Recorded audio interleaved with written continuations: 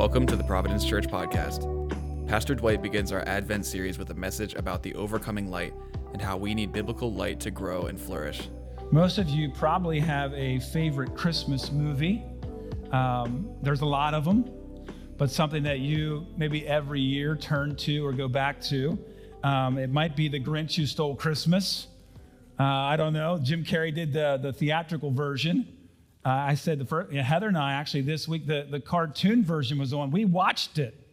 We did The Grinch. I don't know what night it was on, but we were home. We had no kids. Let's watch The Grinch. And it came on. It was awesome. Boris Karloff, right? And so maybe it's the Christmas story, that little boy named Ralphie and his quest for the Red Ryder BB gun. Got to get that gun for Christmas, right? And the adventure of that. Some of you like the Christmas Carol. The story of Ebenezer Scrooge and Bob Marley. Was it Bob Marley? Yeah. I think I said Bob Marley. That's the other, Jacob Marley. Bob Marley's the other guy. Bob Cratchit was the Bob, and Tiny Tim, right? A little reggae on Christmas Carol Eve, right? And then Home Alone is another classic. Kevin is left home alone, and he's fighting off the bandits by himself. His family's at the airport. They forgot him, and he's battling the bad guys at home. Tim Keller talks about actually three elements of a story. The stories that you and I tend to gravitate toward, really good stories. They eventually, of course, is also the framework for movies and plots for movies. But a good story has three clear elements. Number one, something knocks life out of balance. Things are not as they should be. So even in The Grinch, I found myself, I've seen that a few times, I must confess, and I forgot that the Grinch comes into the bedroom, even slipping out the candy canes under the children as they're sleeping in bed. Lucy, what's the Who's? Cindy Lou Who. And Cindy Lou and her siblings are in bed, and the Grinch takes the candy canes out from under their hands. How cruel is that, right? So something is not as it should be, number one. Secondly, the protagonist or the hero struggles to restore the balance, while the antagonist or the bad guy works to thwart their efforts. So there's a conflict. There's a desire to restore that to what it should be, the way it should be, and then there's something against that comes against it, or someone. And then finally, see, the story ends as the struggle results in either the restoration of balance or the failure to recover it. So things either get wrapped up well or they fall apart.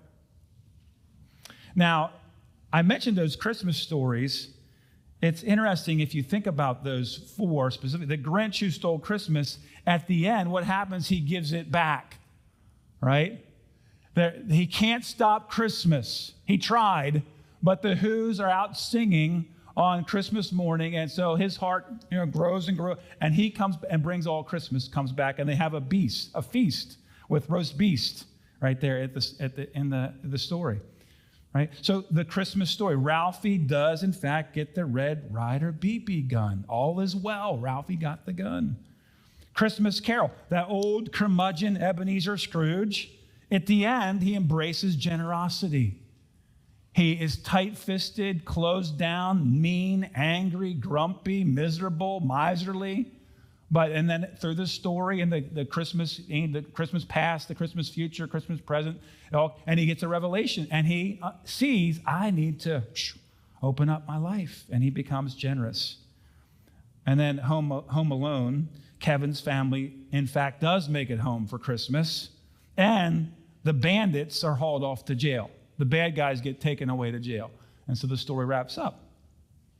As we move into the depth of the Christmas story, and we take a closer look at the gospel this month, the backdrop of the Christmas story, and you know it, the backdrop is that sin entered the world, and things were no longer as they were supposed to be. In fact, that happens very early in the story, Genesis chapter 3. But in Genesis 3, a rupture occurred sin enters the picture, and with sin comes death and darkness. And so that's the story and God provides the sacrifice, and God provides the law, and people are trying to get back to God, and they do everything they can to keep the law, but they can't. They can't keep the law. No one can get to God through the law. And so as we come into John's Christmas narrative this morning, God sends the light. It's dark in the story, and here comes the light. John chapter 1, if you have your Bible, I invite you to turn there this morning. We're going to read the first 13 verses of this amazing passage of Scripture. I mean, John's gospel is so full and so rich. And here we are in the beginning of chapter 1.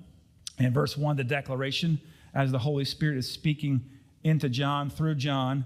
And he writes, "In the beginning was the Word, and the Word was with God, and the Word was God. He was with God in the beginning." Verse 3, "Through him all things were made. Without him nothing was made that has been made. In him was life, and that life was the light of men. The light shines in the darkness, but the darkness has not understood it." Your version may say has not comprehended it. There's a variant there. It has not overcome it. And then verse 6, and he's going to speak about the Baptist, John, the one who came as a forerunner. There came a man who was sent from God. His name was John. He came as a witness to testify concerning that light, so that through him all men might believe. He himself was not the light. He came only as a witness to the light. That was his purpose. And there's that amazing story that I think Luke captures of the meeting of Mary and Elizabeth. John's in the womb. They're both pregnant. And the baby leaps within her because here comes the Messiah into the room. Wow. Love that. Verse 9, "The true light that gives light to every man was coming into the world. He was in the world, and though the world was made through him, the world did not recognize him. He came to that which was his own, but his own did not receive him." Verse 12, "Yet to all who received him, to those who believed in his name, he gave the right to become children of God. Children born not of natural descent, nor of human decision, or a husband's will, but born of God." There are so many things that make John's gospel, as I used the phrase earlier, rich, full. And we're going to press in this morning to the light eventually. But first, right out of the gate, there's this powerful declaration surrounding the Word. He starts in the beginning, the opening couple verses, to talk about the Word. In the beginning was the Word, and the Word was with God, and the Word was God. He was with God in the beginning. If you remember Matthew's gospel, if you read through starting the beginning of the New Testament, Matthew, in his genealogy, he starts the chapter 1 with the genealogy of Jesus. And he starts with Abraham. He goes back to Abraham, the father of the promise, the father of the covenant. And God came to Abraham, "I'm going to make a great nation out of you, Abraham, and out of you, all the nations, through your seed, all the nations of the earth will be blessed." And so the line runs all the way from Abraham to Jesus, 14 generations, from Abraham to David. From David to the exile, 14 more. From the exile to Christ, 14 more. So these generations add up. And eventually the promise comes and Jesus is born. Now, interestingly enough, John's genealogy, and I know it's not a genealogy, but a form of a genealogy, goes all the way back. He starts out going all the way back to even further. He goes to Genesis 1:1. In the beginning, before Adam, before there was any man or woman on earth, there was him. He was, always was, and was with God, and in fact was God. I love the way John comes at that. In the beginning was the Logos, the Word, the Logos, and the Word was with God. The Word was God. So the Word of God, and here's what I want to tell you this morning too.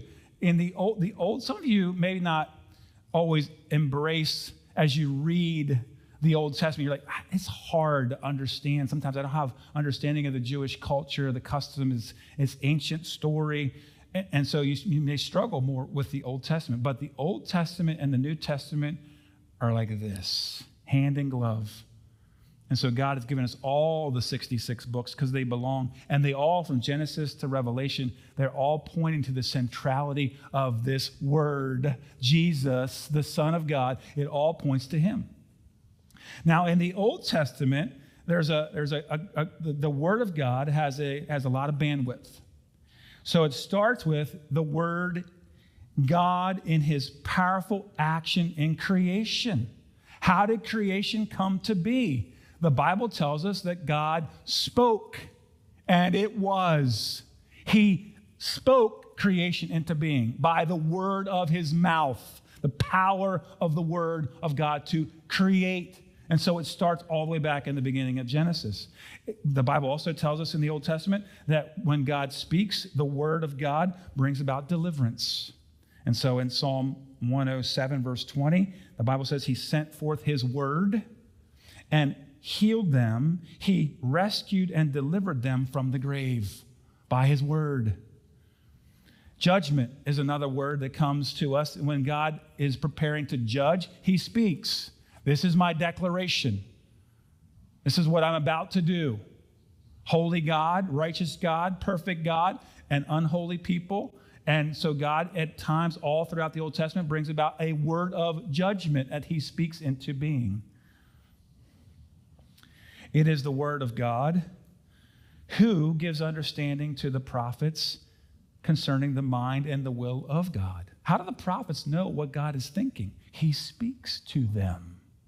He declares to them. He calls to them. Jeremiah says it in chapter 1, verse 4. The word of the Lord came to me, saying, before I formed you in the womb, I knew you. Before you were born, I set you apart. I appointed you as a prophet to the nations. And so Jeremiah received the word of God that launched him into his prophetic ministry. Ezekiel got the same word. Isaiah got the same word. All the prophets received. How do they? This is what the Lord has said. Thus saith the Lord. And then He would reveal to them what He wanted them to declare to the people, to the nations. And so the Word of God was primary in that whole process. And then the embodiment of wisdom itself in the Scriptures. The Word of God and the wisdom of God. Just like this. In fact, if you read in the Proverbs chapter 8, verses 27 and following, I love this. Wisdom speaking, I was there when He set the heavens in place, when He marked out the horizon on the face of the deep, when He established the clouds above and fixed securely the fountains of the deep. Verse 30, then I was the craftsman, verse capital C, craftsman at His side. I was filled with delight day after day, rejoicing always in His presence, rejoicing in His whole world, and delighting in mankind. This wisdom, this Word of God. In fact, isn't it interesting? Because there's John saying in chapter 1, verses 2, 3, He was with God in the beginning. Wisdom declaring, I was with God in the beginning. The Word was with God in the beginning. The Word was God. And so here's John, the evangelist, coming along. And I use that word, the evangelist, because out of all the gospel writers, every gospel is, if you study it, is oriented towards a specific audience. Matthew is specifically writing towards the Jewish audience. They believe Mark's writing towards a Roman audience. A book of action, 15, 16 chapters, boom, boom, boom, boom, boom. Rome was a place of action, a nation of action. Here comes Luke writing more to the Greeks in that culture. My dear Theophilus, he writes this account. And here comes John writing, and it says a broader message to the whole world. God loved the whole world. He sent His Son so the whole world might believe. And so the evangelist, as he's speaking, he uses this word logos in chapter 1, verse 1. In the beginning was the Greek logos, which would have spoken actually to his Greek readers, those who were reading from that nation. In ancient Greek, logos was known as the shaping, ordering, directing principle in the universe. So the Greeks would look around at creation and back then and say, where did all this order come from? Where did all this design come from? Because it's obvious it didn't just happen. There wasn't just a random collection of molecules that came together at the right time and in the right sequence, and now we have all this. No, there had to be a first cause, an ordering principle, a designing principle, and they called that the logos. Now, here's the huge difference. For the Greeks, logos was distinct from the material historical world. It was a principle. It was an idea outside of us. And here's where John comes. For John, as he declares the gospel, the good news, he says the word is revealed precisely in its becoming flesh. It comes among us. He comes among us. Verse 14. I didn't read verse 14, but verse 14. The word became flesh and made his dwelling among us. He came and was born of a virgin, born in a specific town called Bethlehem, born in a stable, in a manger, perhaps surrounded by animals. We don't know for sure, but likely in the barnyard. He was born and he cried and he went to the bathroom. I don't know if they had, Pampers and diapers back then, but Jesus would have had those normal human functions. Wow. The Logos became flesh. It wasn't just out here, a design, an idea, a concept. No, he was a person, and he came among us. And he was not just a person. He was the very God of very God. He was God. John begins with the clear proclamation, Jesus is God. The Word is God. There is no distinction between God in essence, no distinction between God the Father and the Word, the Son. Both are equal in the Godhead. In fact, Jesus affirmed that. As he came along in John 10:30, he said, I and the Father are one. John 14, verse 9, anyone who has seen me has seen the Father. That's where they were talking about, hey, we don't know the way because I'm the way and the truth and the life. Verse 6, Philip says, we don't know the way. He said, if you've seen me, Philip, you have seen the Father. You want to know how to get to the Father? Through me. I and the Father are one. He makes that declaration. The significance of this opening phrase of John is that the God who speaks in the Old Testament, who entered into covenant with his people Israel, and who inspired and moved the prophets, was none other than the God known and revealed in Jesus Christ. That is powerful. All that happened here is shaping and bringing about what now he comes on the scene. The light has come. The life. Now we're going to move to that. Life and light and darkness. And here's the thing. We absolutely know that light and life go hand in hand. Things, plants, animals, people need light to live and flourish and grow. I don't know if you've ever been in a really dark cave, if you've been down in a big cave where there's no light. I mean, we did this, 2005, Heather and I took our kids were young. Kenzie was 3. We're out near Yellowstone, found this Lewis and Clark cavern, really awesome place. It was the deep, and it was dark, and you had places you had to slide on your back through openings and crawl through openings to get down into places. Great. Why did we think that was a good idea? I mean, what? All these backpacks, kids, let's go into a cave, right? Now, here's the thing. When you get down in this big cave, and they finally turn the lights on, you know what you notice? There's nothing green down there. Nothing's growing down there. There's stalactites and stalagmites and water, and a lot of cold rock. But there's no life down in the depths of the darkness because we need light. In fact, some of you who suffer with seasonal depression, and I know that's a thing. Winter comes, it's like, wow, I got to get some light. I need some vitamin D. I need some light. Long days, long nights, short days. I need some light. So you understand the importance of light in terms of even just thriving, living. And you think about creation. Back in Genesis chapter 1, verse 3, what was the first word of creation that brought about all of life as we know it? What did God start with? Let there be light. Life starts with light. We're going to have life on this planet. Light, come forth. God speaks it. Let there be light. And God saw that the light was good and separated it from the darkness. And he made day and night. Here's the thing, and I want to share this with you. I ran this insight this week as I was studying. Skip Heitzig, indebted to him for this. When the Bible talks about life, there are actually 3 different dimensions to it. There is, and I gave you outlines. You can write in these on your outline if you want to. The first one is bios, all Greek words here. Bios, which means biological life. And so we talk about creation. We talk about our bodies. We talk about the natural world in which we live and the creative. That's biological, biological life.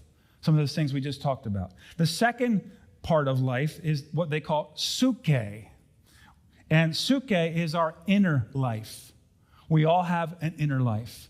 We think, we feel, we have emotions, we have a will, we make choices. And so we all are processing day by day. We have a psyche, literally soul. Psych, we get the word psychology, psyche, inner life. We all have an inner life, right? Psyche. And then John chapter 1, verse 4, in him was life. The word there is zoe, Z-O-E, zoe, which is a quality of life that comes from God. It is life that lasts forever. When Jesus comes along in John chapter 10, it says, I have come that they might have zoe, they might have life and have it to the full, have it abundantly. Abundant life is zoe life. That's what Jesus came to bring. So you got biological, you got the inner life, the psyche, and then you have the zoe, which is the quality of life that our hearts, actually our souls long for.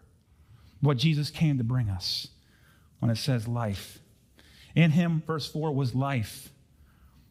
And some of the terms that we'll use for that are new life. I have new life. I have a spiritual life. My eyes have been opened. I have a saving life has come. Eternal life has come. It's the opposite of spiritual death. And that's the power of the light.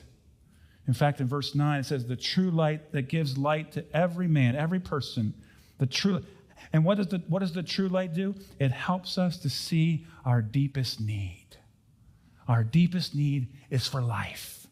And that's what the light comes to turn on and help us to see our need for life. Apart from believing in Jesus, we are all dead. That's what the Bible declares. In fact, Paul speaks to that, I would say almost in some ways a companion passage, Ephesians chapter 2. If you have your Bible, flip over to Ephesians chapter 2. It's interesting how the life talked about in chapter 1, John, and then here it comes in chapter 2, Paul says this, as for you, he says, you were dead. You were dead in your transgressions and your sins. No hope. Done. Gone. Finished. As for you, you were dead in your transgressions and sins. Couldn't get back to God, in which you used to live when you followed the ways of this world and of the ruler of the kingdom of the air, the spirit who is now at work in those who are disobedient. All of us also lived among them at one time, gratifying the cravings of our sinful nature, our flesh. We followed our heart, our flesh, and following its desires and thoughts. Like the rest, we were by nature objects of wrath, God's righteous anger, his holy anger. But because of his great love for us, God, who is rich in mercy, made us alive with Christ even when we were dead in transgressions. It is by grace you have been saved. That's in essence what John and Paul are saying the same thing. In him was life. You were dead, and here comes the life. Here comes the light into the darkness. Piper says we don't really know what spiritual death and life are until we relate them to light and darkness and blindness.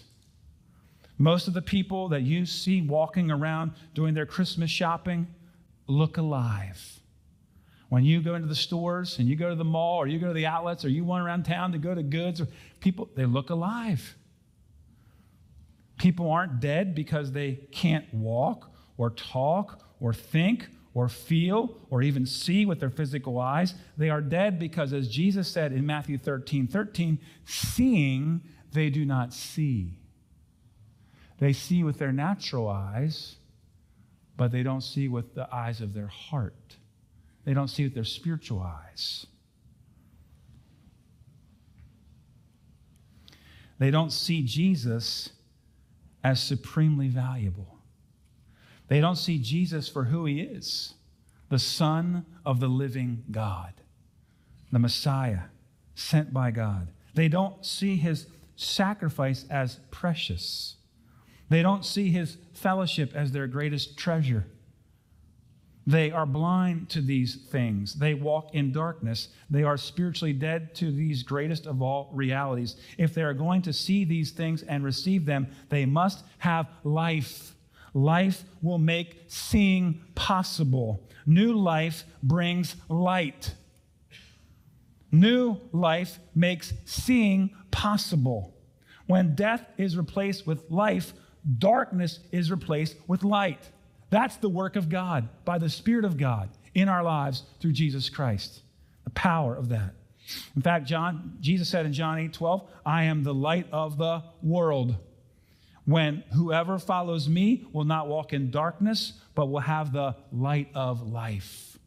John 12:46, I have come as light into the world, that whoever believes in me may not remain in darkness. Jesus came to bring us out of darkness, to help us to see our need for God, to see God, and then to see our need for him, and to embrace God's gift, God's sacrifice, the way that God made through the way and the truth and the life. The power of the light is that it dispels and pushes back and overcomes darkness. And that is really important. In fact, this morning, it was dark. You know, it was a dark morning. If you got up early this morning, I mean, there was very little light in the early morning sky. And our house was dark. And I came down the dark steps, and I came around the corner, and we have our tree set up, and we have Heather, by her genius, she had a little, now we don't have to unplug the plugs, 4 or 5 of them into the light. She has it set up so that I can just push this button over here. And so I just, it was dark, but I kind of know where it was on top of the T thing there. Grabbed it, hit button 3, light came on. Wow. Here comes light. Darkness was dispelled. It was moved to the corners of the room. Now I could see. Now I could move around the house safely because I had light. That's what light does. It dispels, it moves, it overcomes darkness. It's greater than darkness. And it's crucial that John starts in the beginning, as we talked about, because he establishes up front the light is in fact God. The Word is God. The light is, because the light is God, nothing can overcome it. Nothing can overcome God. Jesus is God. The Word is God. So the Word, the light comes, it will not be overcome. God cannot be overcome by anything in all of creation. In fact, he says in verse 5, the light shines in the darkness, but the darkness has not understood it or has not overcome it. John used a very interesting word, which can have 2 meanings. It's the word katalambano. And if you, even in the English, if you talk about grasping something, it could have 2 different dimensions to it. You could say, I can't grasp that thing. In other words, I can't understand it. I can't comprehend that concept. I'm having a hard time grasping it. Or you could mean, I'm trying to pick that thing up and I can't grasp it. I can't snatch it. I can't retrieve it. I'm not able to. And so when John talks about katalambano, he says the darkness has not katalambano. It has not, people have not understood it. And also in the same sense, it has not been, the darkness has not overcome the light. And so there's two dimensions to that. And John was very specific in using that word. God has left us without excuse. He's given us the light. In fact, Paul talks about in Romans chapter 1, the light of creation. The fact that creation shows us God. It declares something important about God and what he has made. All that has been made tells us something about God. And then also he says in chapter 1 that we also have the light of creation. We have the light of conscience. Our consciences, because the Bible says in Romans 1:19, because that which is known about God is evident within them. Within them. And so we've been given a moral compass, an understanding of what is right and what is wrong, what is just and what is unjust. Now here's the thing, the fall has corrupted that. And so our consciences don't work the way they're designed to work, but they were designed to help us navigate with understanding and truth through life. And so the work of the Spirit and the work of the Word of God is to help us in that. We have the light of creation, the light of the conscience, and then of course we have the light of the world, the light of Christ. His life is our light. He has come. And how does the light triumph? Down in verses 12 and 13.